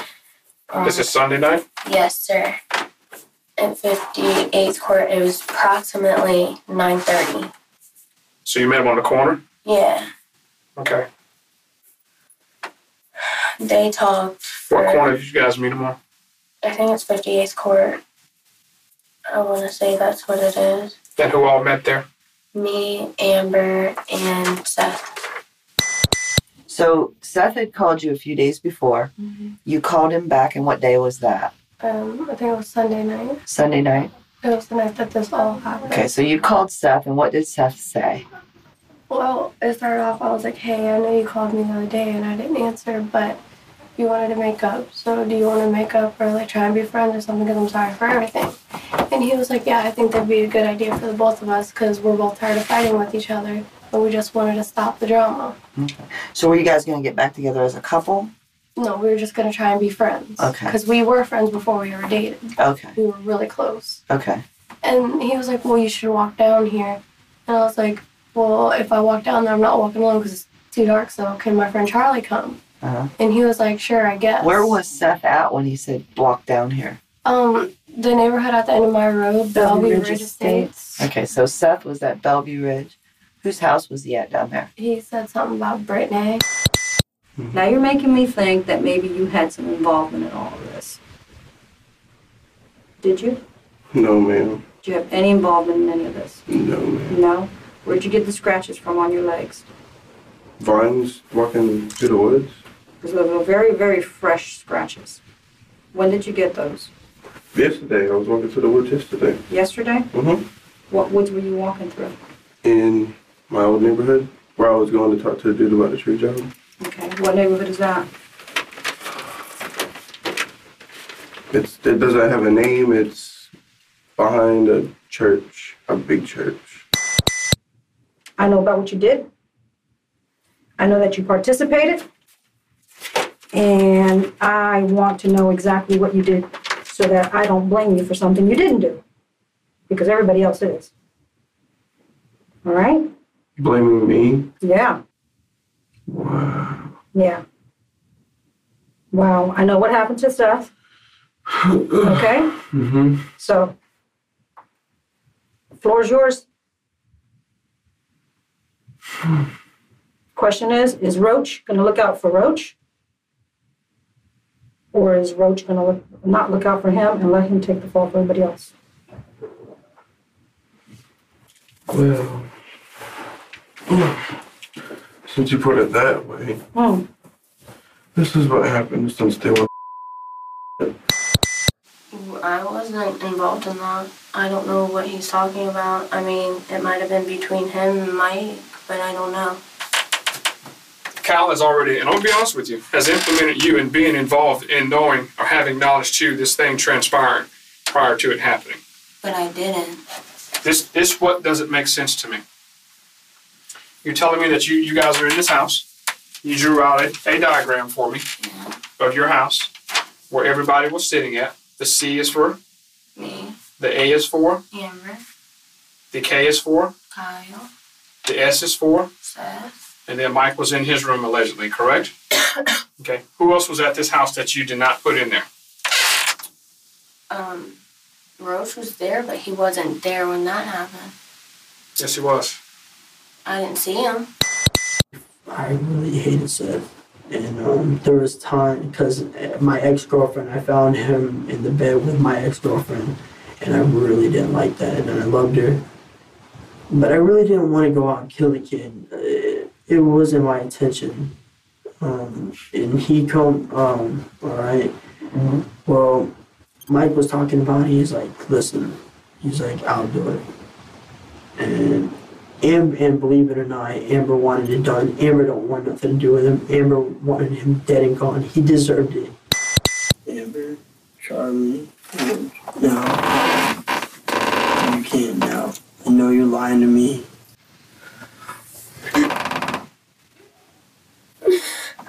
I'm sorry, guys. He's not gonna wait for me. Yeah, that's what I'm terrified. I am too. Because I'm actually going to an actual jail. And then an actual prison. It's no like juvenile. Well, I'll probably be going. You can't, you're 15. Yep, they can trial me as an adult because I actually hit. Before you and him were done getting abused, Roach was already out because I heard them talking about a cigarette.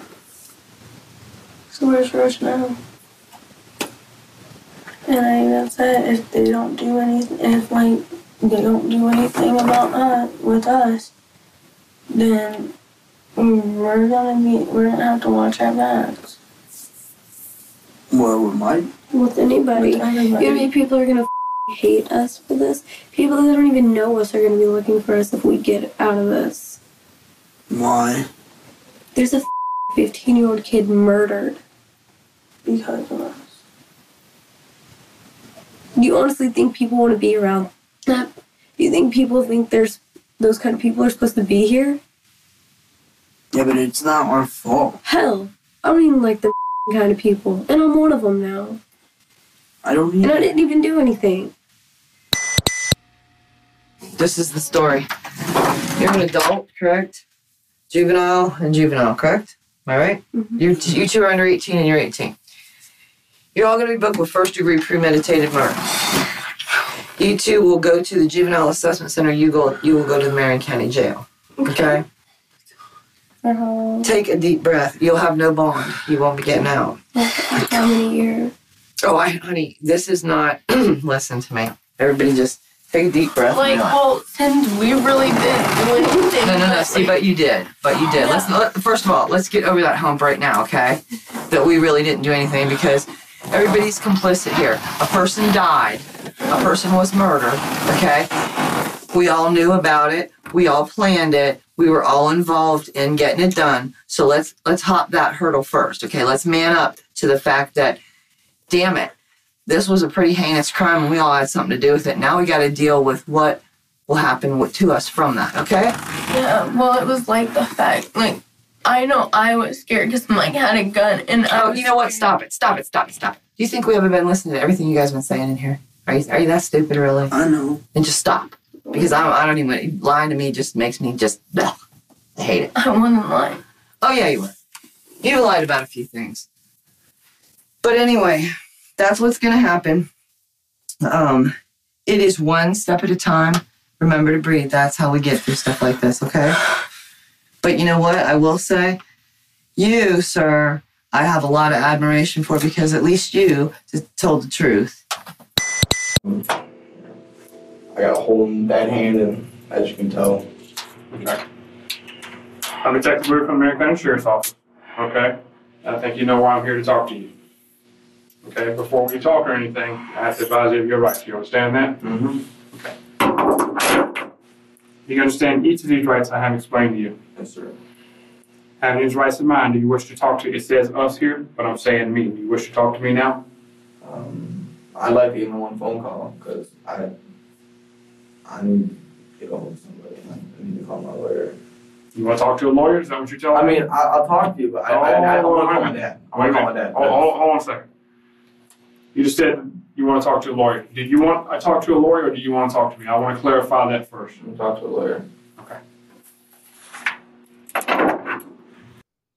So that's pretty much it. These kids just lying about all this shit. Again, like I said, I think it's mainly based off of impulse control because they thought that they were adults. They felt like they were adults. But again, obviously, they're kids. They didn't realize the impact of what was going on, even as it was actively happening. Yeah. And they were being, told that they were going to go to jail. And one of them's like, well, it'll be 20 before I get out. And the other one is, talking about, just things about saying that her husband's not going to wait on her. And it's always Mike's fault. But I mean, again, like I said. And he's just so damn cocky, man. None of these kids were under duress whenever they agreed to this. They all decided to do it. They all decided to go off Mike's idea. What about Mike? And I was about to get to him. I mean, he's just on his little ego trip of, just acting like, well, because I think even he called Seath like that kid or something. I may be wrong, but I want to say I think he did on the stand. On the stand. Okay, I was going to say, I want to say that that's just what he did. Just little jabs that he could do. And, his body language just came across very as nonchalant, uncaring. Yes. And it's kind of like, when or what is going to make you understand the severity of this, if it ever does make you understand? I think he may be a true psychopath. I think that if his mom could have succeeded in getting him the help that he needed as a child, it may have been different. Maybe. I feel like he had the potential to be a good person. Yes. But I feel like he just fell down the wrong path, and I don't believe it was his mom's fault whatsoever. Oh, yeah, I think she did everything in her power to help him. Because even whenever she was testifying, and he was watching she was torn up. She was obviously really upset, and he was just still looking at her like, well, this bitch is sitting here throwing me up under the bus. That's kind of like how he kept looking at her. Yeah. It's ridiculous. But to close out with this, I'm gonna give you their sentences with the age they were at the time they did this. Okay. So this happened April 17th, 2011. At the time, Charlie Ely was 18 years old. She originally ended up having a life sentence, but it ended up being reduced to 10 years. It was due to ineffective counsel. Okay. So she fought for that for about 8 years, and finally they agreed that she did have ineffective counsel. Okay. And there were a couple little technicalities, I believe, with her. Okay, that backed that up. Mm-hmm. So she's technically out now, isn't she? she is out. She got out, I believe, at the age of 27. Okay. So she is Went out. in at 18, got out at 27. Yes. She got time served for the time that she served while that was going on. Okay. Justin Soto, or Roach. He was 20 at the time. He got life. He is currently still in there. Kyle Hooper.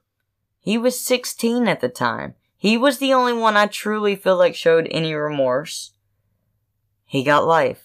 He will never be out. I think it's crazy to think of, he is 16 and was sentenced to life in prison. Now, as I said, did he do something wrong? Very, very wrong. He is one of the first ones that hit him. And, you know, as you said, I think it's a fine line between the ages that they are and giving them life in prison. Yes, you know, yes. Yes, they did a horrible thing. Yes, they took a life, but they weren't fully developed either. Could they change? That's what needs to be looked at. Could they change? Yes, but I mean... Not everyone does. Not everyone... Look, there's some kids that are 6 or 7 years old that get locked up that never need to be out. I get that. But there are some people, like I believe Kyle Hooper could have been. I don't know about the rest of them.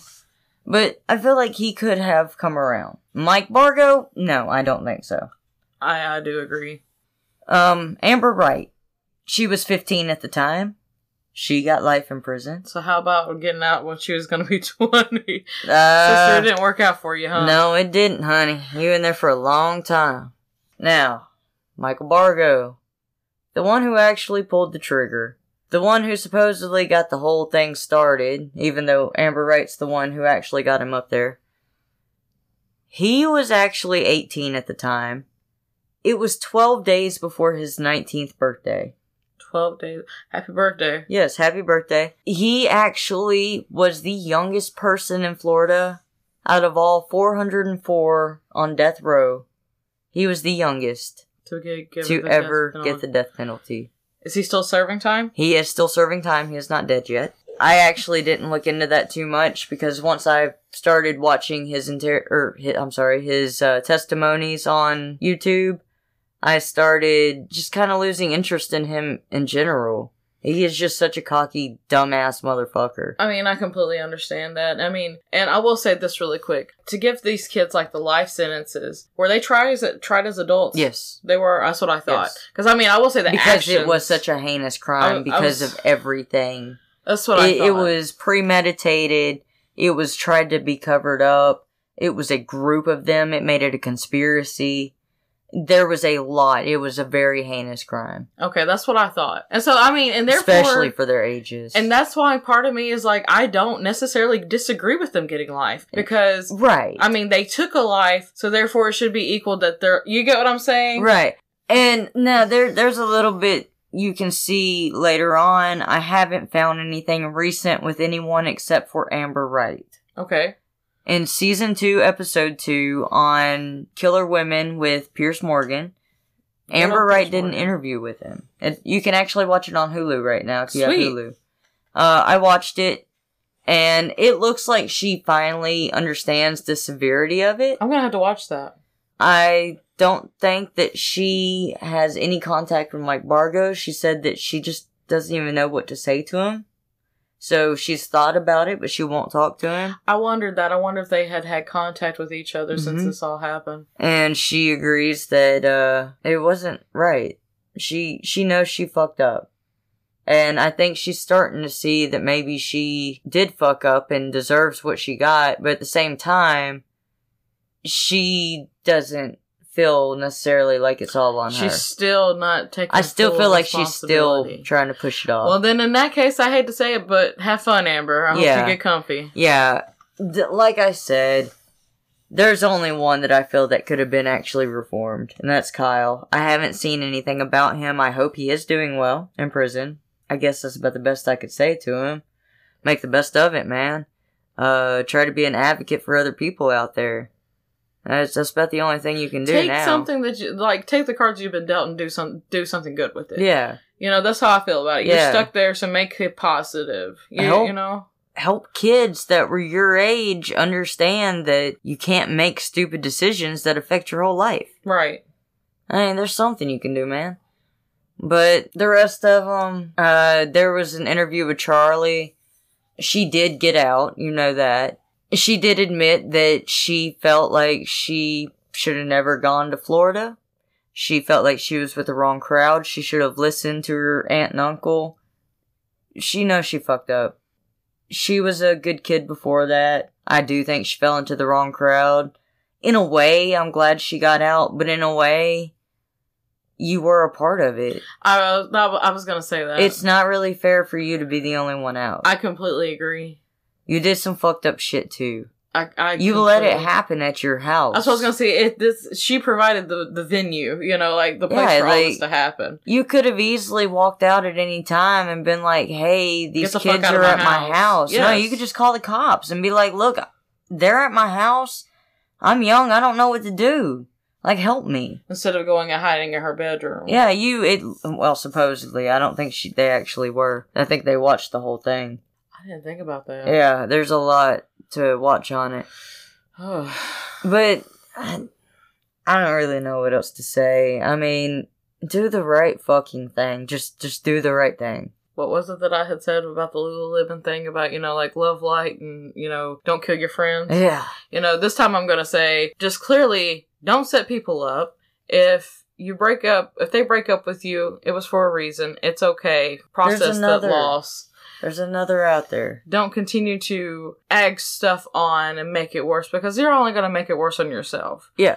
Advocate for mental health, because I feel like a lot of this could have been helped with some mental health. I structure mental health, and people may not agree with me, but I do think that medication does help, because I will be honest with you, me as myself, as somebody who struggles with mental health, my medication is how I make it through a daily process. But anyway, I believe that you can learn without it. It's a mixture of both. It has to be a happy medium. There can be a mixture of both. But don't kill anybody. God, don't. Look, when you get mad enough to kill somebody, just go to bed. I don't know. Everybody else seems to go to bed. Everybody else seems to go to bed after the fact. Go to bed before you get to it. Don't ruin your fucking life, man. But if you want to check more into this, which I encourage everyone to. This case is a doozy. It is. Like I said, you should watch a couple of these because you might get different stuff out of them, like I did. For sure. The Amber Wright interview, Killer Women with Pierce Morgan. I already told you about that one on Hulu. There's also Season 1, Episode 2 of Killer Post. That is on Peacock. I think I might have seen it on ID Channel as well. Okay. But I know it's on Peacock right now. Another one is Season 1, Episode 11 of Sleeping with a Killer. That's on Philo. Philo? Philo? I don't know. I don't really know how to say it, but I'm gonna say Philo. So, that's one that I don't think I've actually seen, but I do want to watch it, so we'll see about that. Okay. Another thing that I found really interesting, I know I watch a lot of stuff on YouTube, and I use a lot of YouTube for my research, but this right here was how I started the entire thing. I'll just get on YouTube. I'm a loser, what can I say? I come home after work. Me and Tina sit on the bed. We watch YouTube for a while. We eat dinner. I go to bed. I go to work the next day and repeat. That's what I do. So, this on YouTube was called When a Teen Killer Realizes She's Been Caught, and it's by Explore With Us. They also go by the Ewu. Ewu. Okay. Yeah, okay. That's where you heard Ewu Crew. Okay. So that was a good one. I like that one. He goes into a lot of stuff with psychology behind interrogations. And I've seen a lot of different videos by him. I love them. All of them. They get really entertaining. They really make you think about things. So, that is where I actually saw the interviews with them for their interrogations when they first got brought into the police station. Mm-hmm. Okay. They also have Mike Bargo's interview on there whenever he first got brought into the police station. But it was just him coming in being cocky and being like, nah, I want a lawyer. I want to talk to my lawyer. Whatever. So, that ain't too much to watch. But you can also find his testifying on there for court. I don't remember what it was exactly, but I know it's on YouTube. And you can see him be a little shit up there, like, he ain't shit. And just a little closing words from Michael Bargo.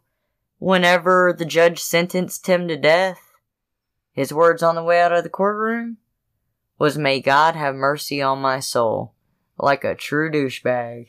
Can I just say, I know that he's waiting out his death which he's probably going to die before he actually gets that death sentence. I hope someone beats the shit out of him. But can I just say that I hope that when it happens that he rests in distress and that all his teeth fall out before he's on his death sentence, that he deserves a little pain. He finds a clump of hair in his food every single day and it is cold as fuck.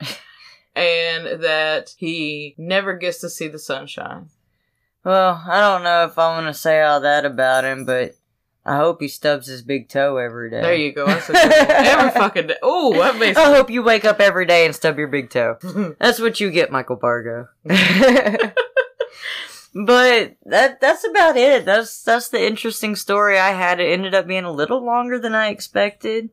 But there was a lot to that. There was a lot of background that I didn't get to hear that I had to really dig for that I think really pulled the story together differently. I completely agree. Because I'm telling you, the first time I heard it, I was like, oh, this poor kid just got jumped by these assholes. Right. It's not quite the whole story. Even though they are still assholes. They are still assholes. But, I mean, he was kind of in the same category. True. So, you know, I ain't saying any of it's right. It was all done wrong. Like I said, both parties are wrong. Yeah, but that's the story of Seath Jackson. They are also known as the Summerfield Six. Summerfield Six. Yes. Now, something else, I'm going to say this very quickly. I have a problem with us nicknaming, killers or groups of kids that do something. You've been on that rant. BTK. Because it gives them this whole mentality of like, haha, I got the superior That's name, why we went with Cottonmouth Boone. Exactly. Like, fuck you and your bullshit, name. no. So, yeah, I hope, the rest of them, their teeth fall out and they stub their toes every morning and enjoy Until then, food. we'll call them the Young, Dumb, and Jailed Six. Well, minus Charlie, she got out. So 5.5. I hope, Charlie, that you turn your life around. And you learn from your mistakes. And I hope you never make those bad mistakes again. Because if not, then you're going to stub your toe too. Yes, absolutely. And I hope you do stub your toe every now and then just to remember not to do stupid shit. The second one beside your big toe. Yeah, that one hurts too. But that's about all I've got today. Yeah, I will say, get back on my rant really quick, that, again, keep sending in your your story recommendations, because, they're great. We're not love them. ever going to turn them away. And send us some listener tales, some experiences that you've went through, something we can just read off. Something like I said last week of, makes us say, what the fuck, did you see this? Or, something paranormal, or something of a true crime, or just something. I mean, it could even be something like you want to make our day brighter. I mean, who the hell knows? It could be anything. You could send us a little itty-bitty phrase, and if you want us to say it, we'll say it. And I didn't think about this, but of course, our social medias, that's one way to get us. But also our lovely email, which, Shelby, what is our email? allthingsmacabre.pod@gmail.com. And what was that? It's one... allthingsmacabrepod. Oh, shit. allthingsmacabre.pod@gmail.com. I just love to make you say it. I fucking love it. But until then, we hope that you don't stub your toe. But but you can absolutely leave us a 5-star rating. Do that, yes. Or a comment or something. Let us know what's up. If you don't, maybe you can stub your toe once or twice. Just once or twice. Yeah, not a lot. We do like to interact, we're whenever we get something, I'll send it to Shelby. I love getting Or she'll stuff. send it to me, and we'll be like, did you see this? Did you see what this person said? Yeah, it's pretty awesome. And so, please do that. Please continue to do that, because we will reply, or we'll give you a shout out or something. Yeah, we've got some pretty consistent people talking to us, and we really enjoy it. And there's one that has been pretty consistent with us that we haven't given a shout out to. No, you're right. I'm sorry. I lied. So I'm going to make sure I say it right, because I know so many people have said it wrong. Andrea, we miss you out there. We do. We do. So Andy, thank you for being such a big fan. We do see you, and that's why we got the set pictures for you. We got the set pictures, and we hear you, we see you out there. The hashtags, I love the hashtags. Yes. And, she needs a t-shirt too, for the Macabre Mob. Whenever we get t-shirts, you're definitely going to get one. We'll have to get your address. We'll have to get in touch with you. But we do miss you. We really do. We do. But yes, everybody continue to reach out to us, interact with us, tell us what you think about this story. I think Shelby did a really good job. I enjoyed this one. It was hard for me. I didn't enjoy it. I enjoyed, I don't even know how to say it. I enjoyed finding all the twist into it and digging into it. Not hearing just the basic what you see on TV. You gave the whole perspective. You told the story as it needed to do. That's what I enjoyed. I enjoyed exposing more. There you go. There we go. Our little researcher. I enjoy it.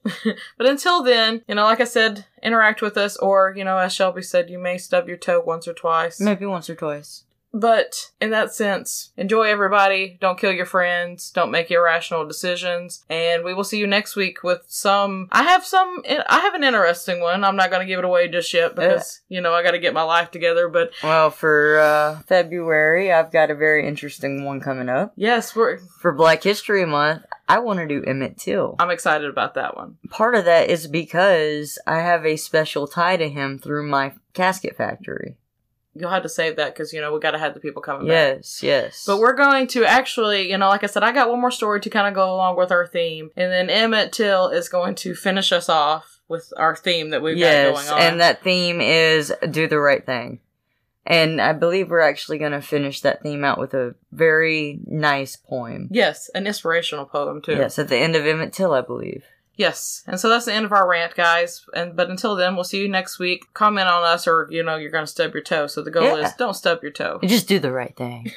Bye, guys. See ya.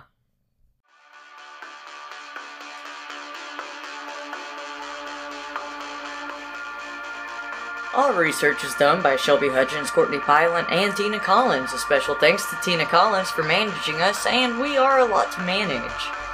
All social media is linked in the description below. Be sure to follow us, and don't forget to leave a rating on wherever you get your podcast.